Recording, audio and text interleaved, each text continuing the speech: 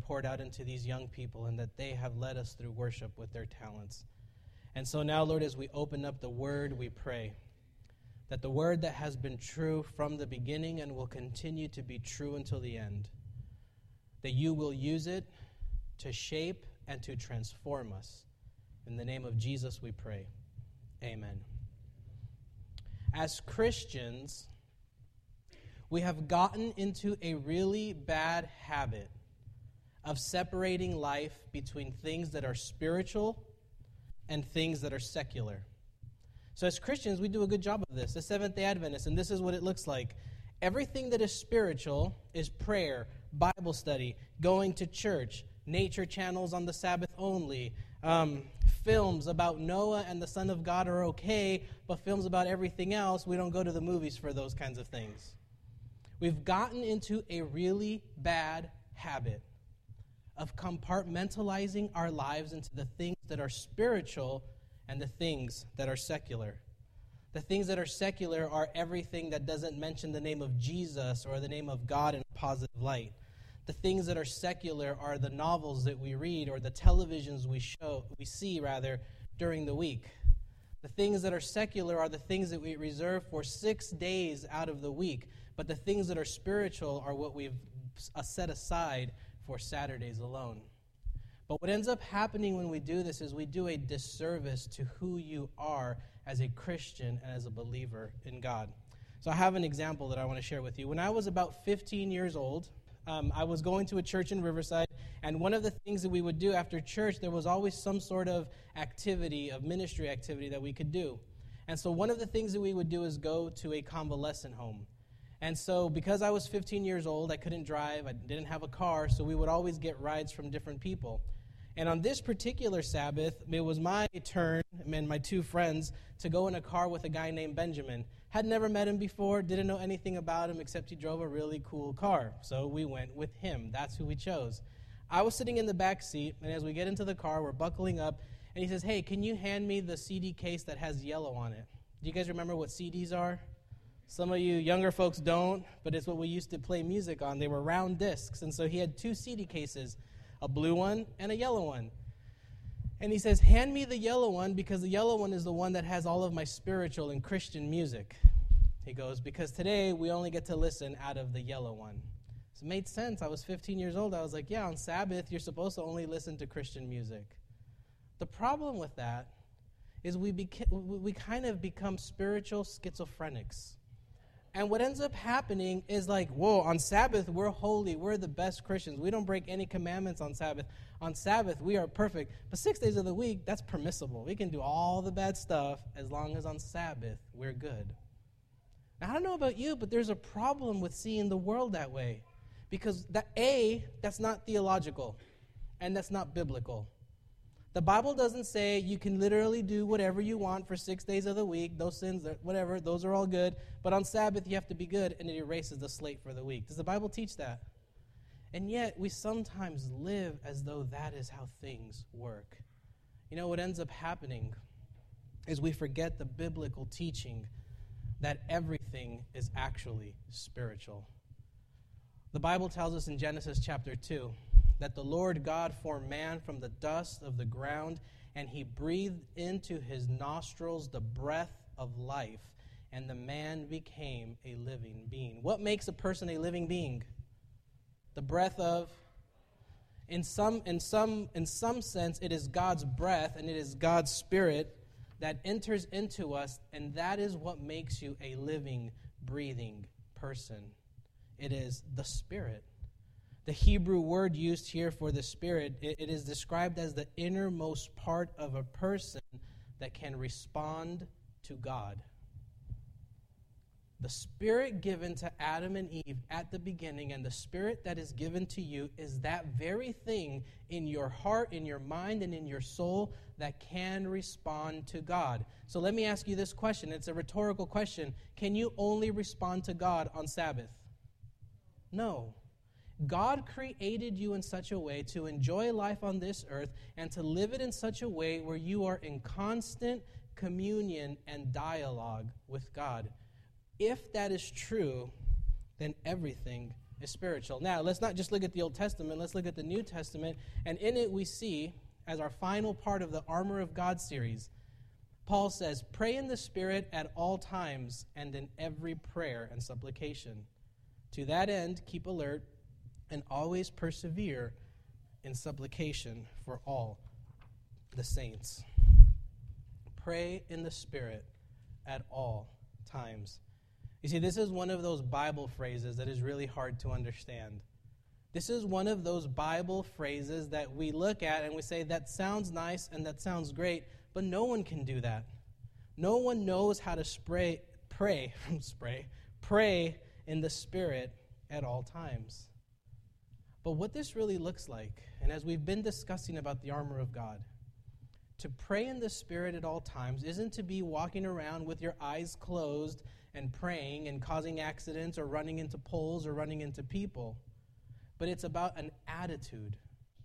To pray in the Spirit at all times is to acknowledge that God is sovereign, powerful, omnipotent, all-knowing, and that God is God and I am not. That takes so much pressure off of living, by the way. Because when you are in prayer in all times, or prayer in the Spirit, it means that you are constantly open to the presence of God everywhere that you go. So you don't just have to come to church on Saturday mornings and get your Jesus fix, but rather you can get it every single day, every moment of every day, whether you are in class, whether you are in the cafeteria, whether you are driving in traffic that everybody hates. Even in those worst of moments, God can be present if you allow yourself to be open to the presence of God. God created this world. This is God's earth. Don't you think that there is nowhere that God cannot be? The Bible describes God as a God who is with us. And it is this God who chooses to be with you and walk with you, whether you are having a great day or whether you are having a difficult day. Here's the problem with us as people. When things are going amazing, do we have the tendency to worship and pray God all the time? I mean, like be in prayer all the time? No, let's just be honest. When things are going amazing, when we just got a raise in our jobs, when we just got a brand new car that we've been wanting for years, when we finally get that job that we want, or maybe that guy that you really like, he finally asks you out on a date, or opposite, right? If the girl that you've been liking forever, she finally says yes to you, you say praise God, but you're just like, yeah, I'm excited. When we're happy, we don't need to be in this constant prayer. It's only in the difficult of times. I would say that that's also, unfortunately, not biblically and theologically accurate. It shouldn't be that way. For us to be in the Spirit or to pray in the Spirit at all times is to acknowledge that even when we're sitting here, God's presence can be felt in such a powerful way that we only have to be open to His presence and allow God to show us what He wants us to see. How many of you have ever watched a television game, or rather a recorded or previously recorded game on television? Like, how many of you have ever watched, like maybe there's like a game on Sabbath and we're not going to do that, or you're not going to admit to it anyway, so what do? I record the game so I can watch it at sundown, right? Now, I'm the kind of person that has recorded games, but I like to know if my team or if my guy won, because if he loses, it's a waste of time to watch, right? Amen. Yes, we know that, okay? So I do that. And it's interesting because I'm a tennis fan. I know I get a lot of slack for that, but I love watching tennis. And so what I'll do is I'll record it, and I'll already know if my guy loses, I'm just going to erase it. I'm not going to watch it. I'm not going to torture myself. But here's what happens. If I know that he's going to ultimately win, he can lose a set or 2 sets or 3 sets, but it's like in my mind, or not 3 sets because then he's out, but he can lose up to 2 sets. But I know in my mind, you know what? He's going to win in the end. So it's worth watching this because it makes it that much better. In some cosmic way, God, I think, is like that. He already knows how the story ends. So wouldn't you want to put your trust in the one who knows how the story ends? Look, I don't even know what I'm doing past this sentence. I can think I know what I'm going to do. I plan on finishing the sermon and it being the greatest sermon and all of you guys loving it. I can think that I'm going to go to this meeting right after church and it's going to be a great meeting. I can hope that things work out a certain way. The truth is I don't know what's going to happen beyond this very moment. But somehow and in some way, we believe that God does know. So wouldn't you want to put your trust in the one who has a bird's eye view of everything rather in your own limited knowledge? To pray in the Spirit is to tap into and to ask God to say, God, show me what you need me to see. I don't need to see tomorrow. I don't even need to see 6 p.m. tonight. Show me what you need me to see right now. God can only reveal himself to you in the present.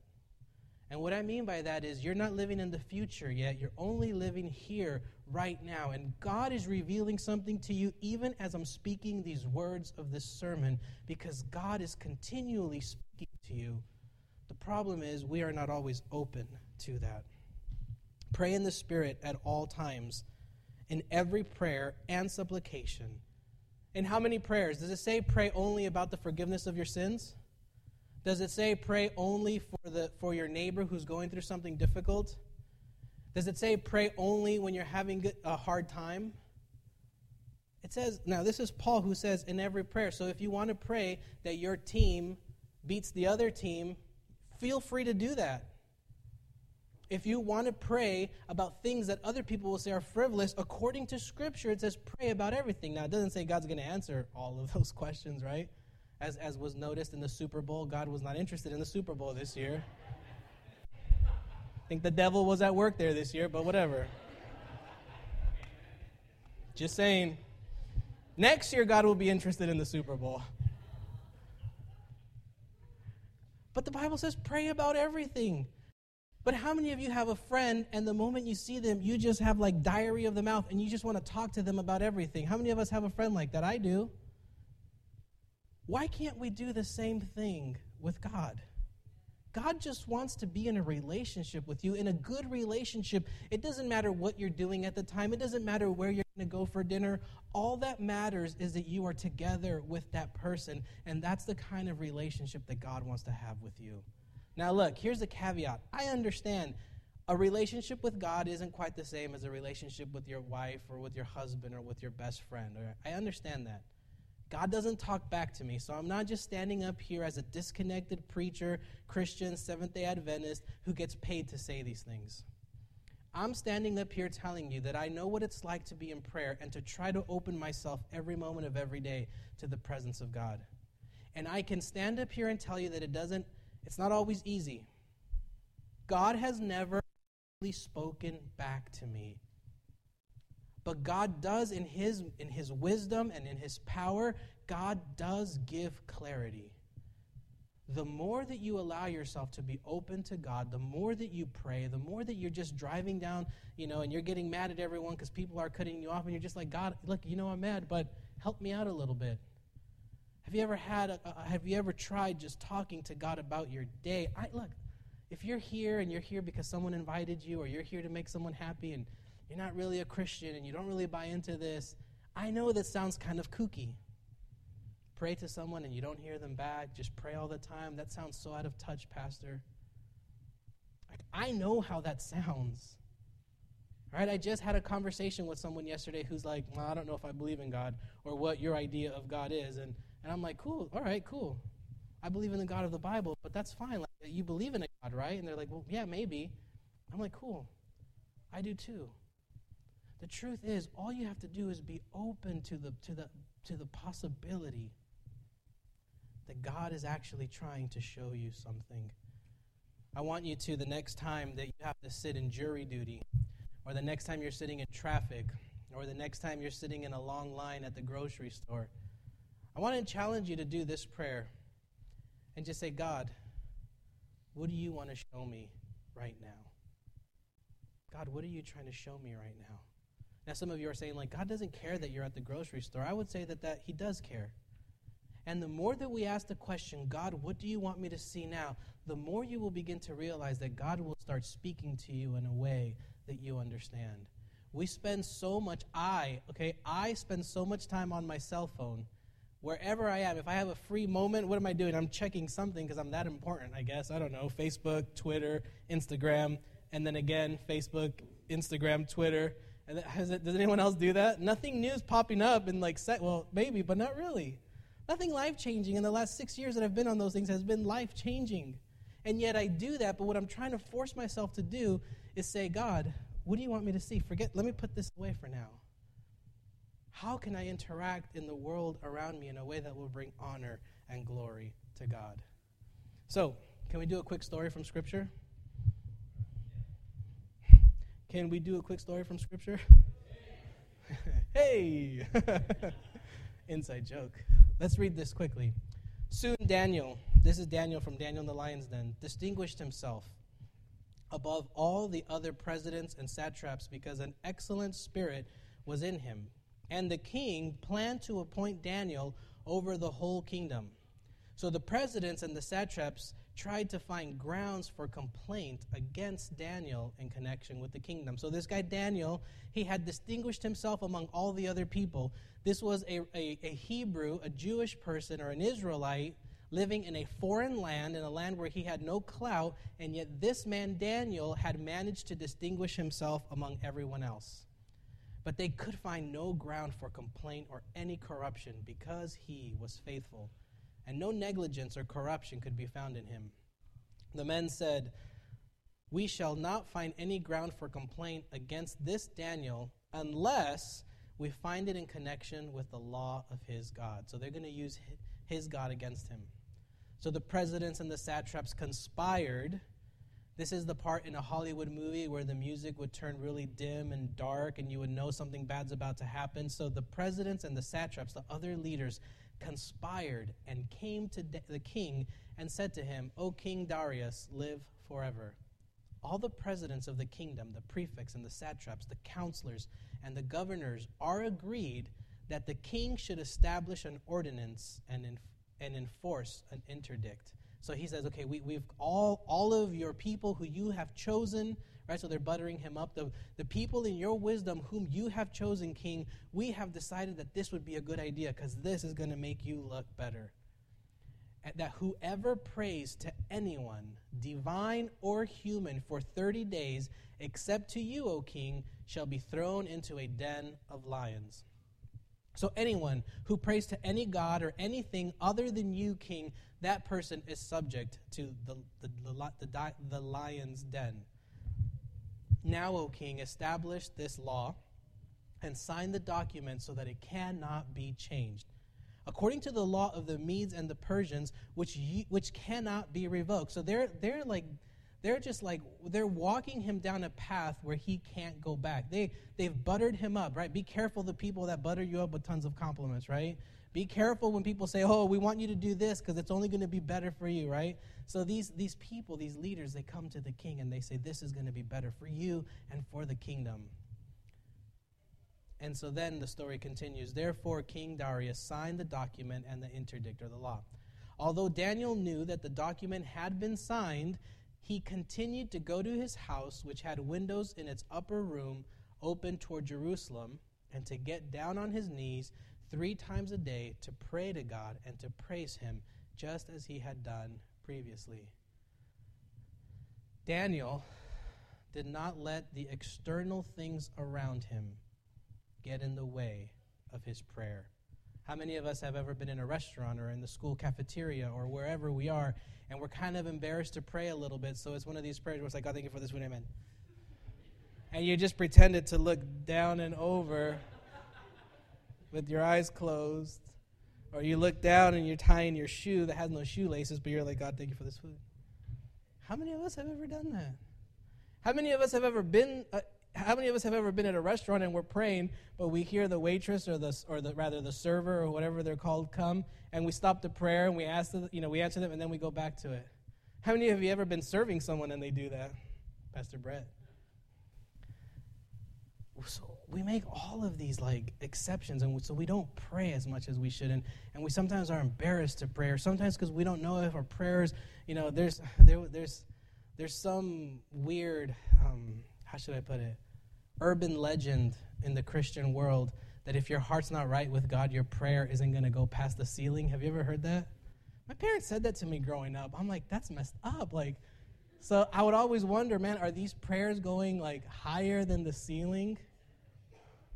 That's false, obviously. That's not true. It's not biblical. God hears our prayers.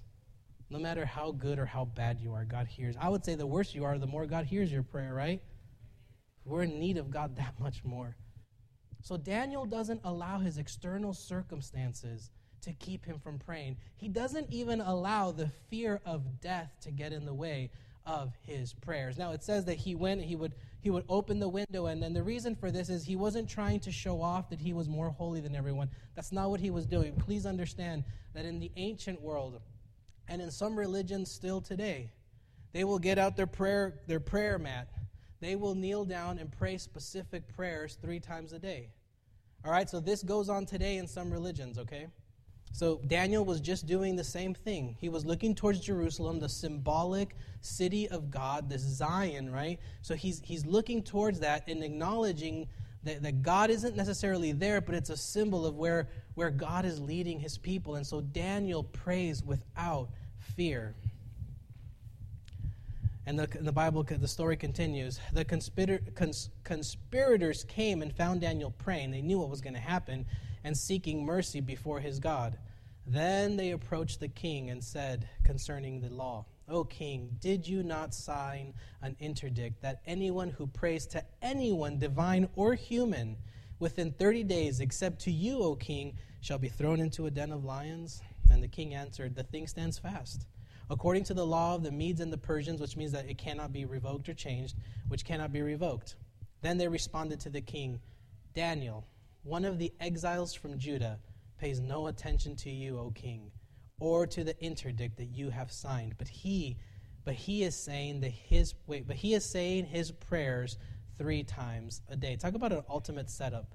When the king heard the charge, he was much distressed. He was determined to save Daniel. So when it came, push comes to shove, the king's like, "Oh no, I'm going to try to save this guy," because he knew the integrity of Daniel and his character. And he was determined to save Daniel. And until the sun went down, he made every effort to rescue him. But the conspirators came to the king and said, "O king, that is a law of the Medes and the Persians, that no law or ordinance that the king establishes can be changed."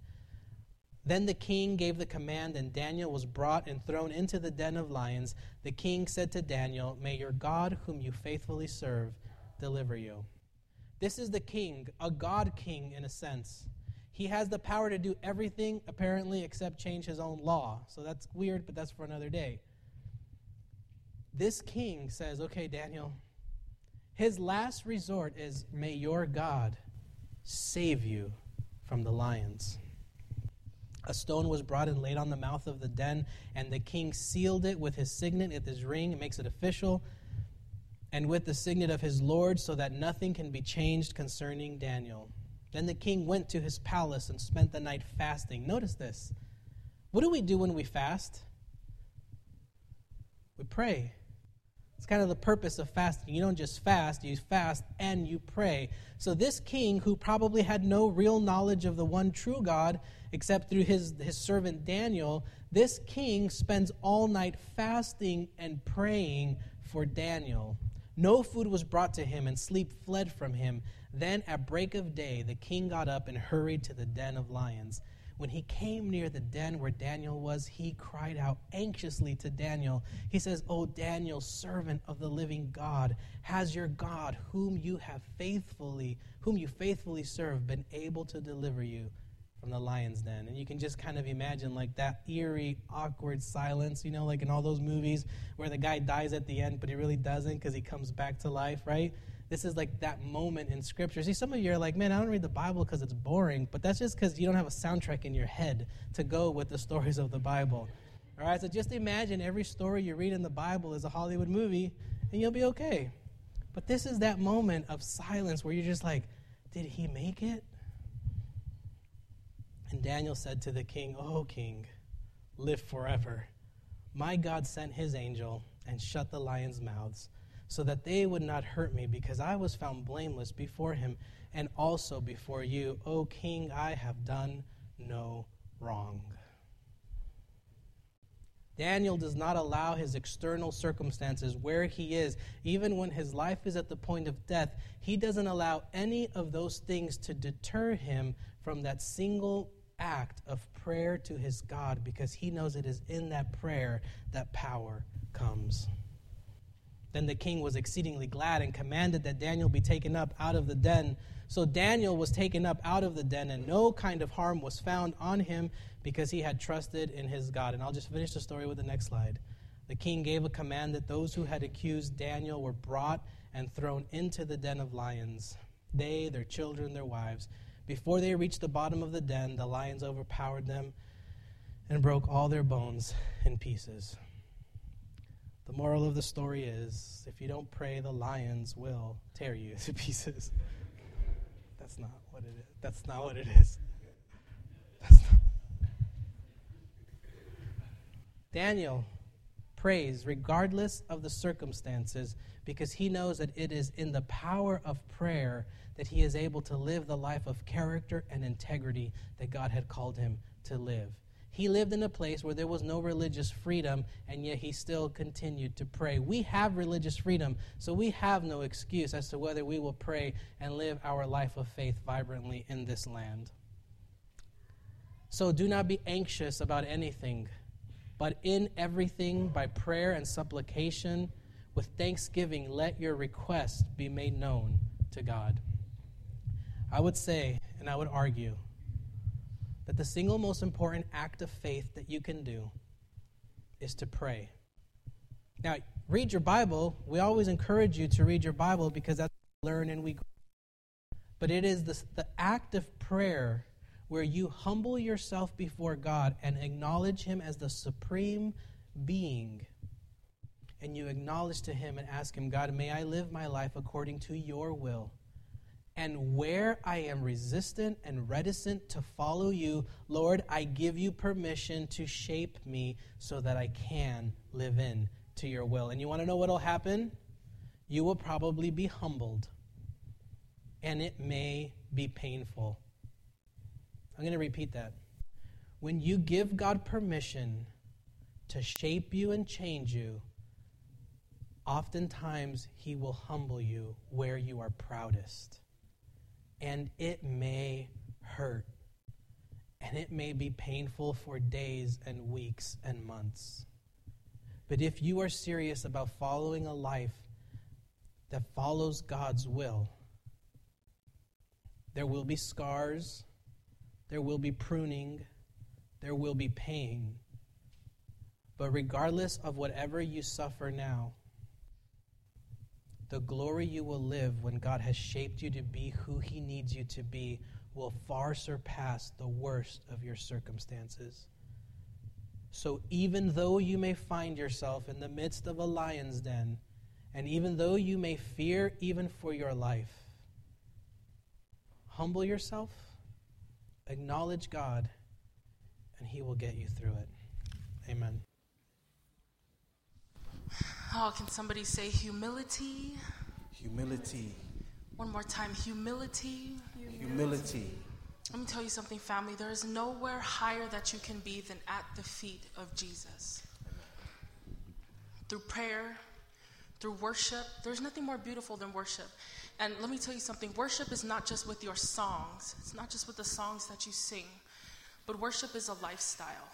It's what you do on Sunday, Monday, Tuesday, Wednesday, Thursday, Friday, and then when you get here on Saturday. We have the saying at our church that when we come to church on Sabbath and we get our infilling of the word, it's just dessert. Because we ourselves should be seeking God during the week, getting our breakfast, lunch, and dinner. And then when we come here to worship, it's just sweet. It's just dessert. Right now, we're just going to ask God to empty us out of ourselves. Somebody say humility. Humility. And fill us up with more of him. One voice. Holy fire.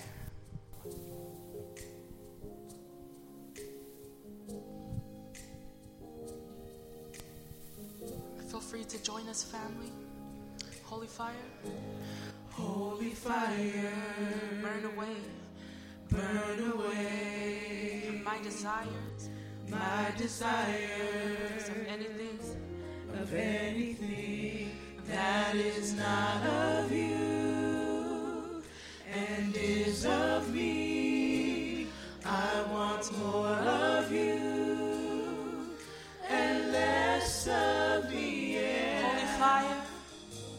Holy fire, burn away my desire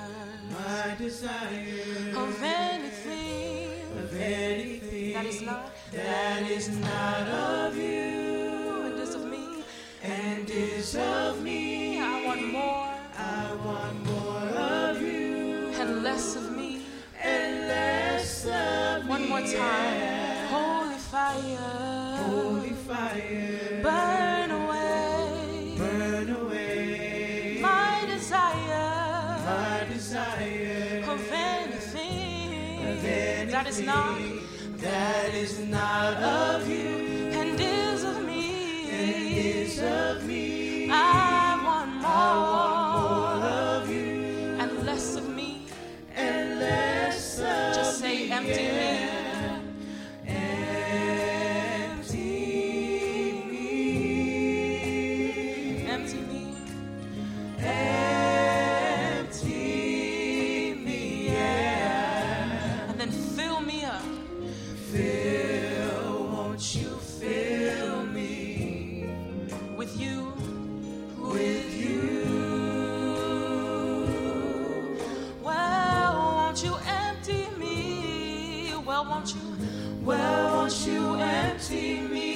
Cry of your heart. Won't you empty me? Just cry out and ask God. Won't you empty me? Won't you empty? Won't you empty me? Won't you empty me? Won't you empty me? Won't you empty? Somebody say humility. Won't you empty me? Oh, just say I want more. Won't you empty I want more of you, Jesus. I want more. I want more. I want more. I want more. I want more of you, Jesus. I want more. I want more. I want more. I want more. I want more. I want more of you, Jesus. I want more. I want more of you, Jesus. I want more. I want more of you, Jesus. I want more.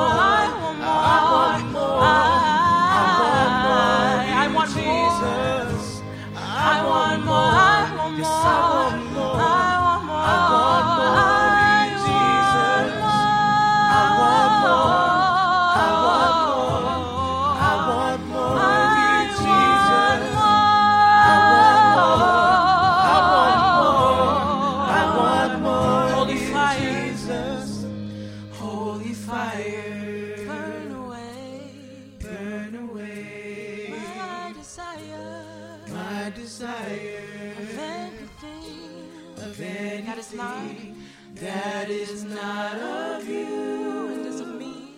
and is of me. I want more. I want more of you and less of me.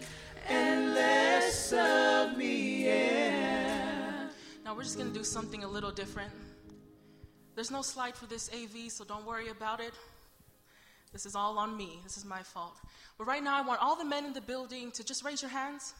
Has God appointed any men in this building? Good, okay. Now I want all of you men to follow Boat, all right? Now Boat, you're going to follow me, okay? Now I'm going to ask Brian. Brian, can you just give us something simple, just to the beat of Holy Fire? And right now we're going to storm this entire worship place with worship, with praise, okay? Right? Okay, here we go. Now all the men, I want you to follow Boat. Boat, you're going to follow me. Let's just have a practice round real quick. Just follow me. I want more of you, Jesus. I want more of you, Jesus. Perfect. Let's keep it rolling. I want more of you, Jesus. Now Come I want on, all fellas. the men to just I want more of follow you, Bo. Jesus. I want more You're all of gonna you, be singing with Jesus. Bo. Come on, fellas. I want more. Come on, man. of You're you, stronger than Jesus. that. Oh, all the men. I want Somebody more say of humility. you, Jesus. right now. want more of you, I want the ladies, I want you to follow my two I want lovely more women right of you, here. Jesus. And you guys are going to follow me, okay? More of you, Jesus. I want more of you, Jesus. I want more of you, Jesus. I want more of you, Jesus. Ladies, you can follow them. Come on, let's fill this whole room up with worship. This room is filled with people. Let's fill it with worship. Now, where's all my sopranos? Sopranos in the building? Just raise your hand. I see one right there. I want all the sopranos to follow Aaron right here, okay? Here we go. I want more of you, Jesus. I want more of you, Jesus. I want more of you, Jesus. This is the cry of your heart. I want more of you, Jesus. Just let your heart cry out. I want more of you, I Jesus. want more. I want more of you, Jesus. If you want more, let this be your cry, okay? Jesus. I want more of you, Jesus. I want more of you, Jesus. Everybody's just singing. I want more of you. Can we, let's just fill this place with worship. Can we do that? I want more. God is seated above. I want more. I want more. I want more of you, Jesus. I want more of you, I want more. Jesus. I want more of you, Jesus. I want more. I want more of you, Jesus. God bless you, family. God bless. Thank you.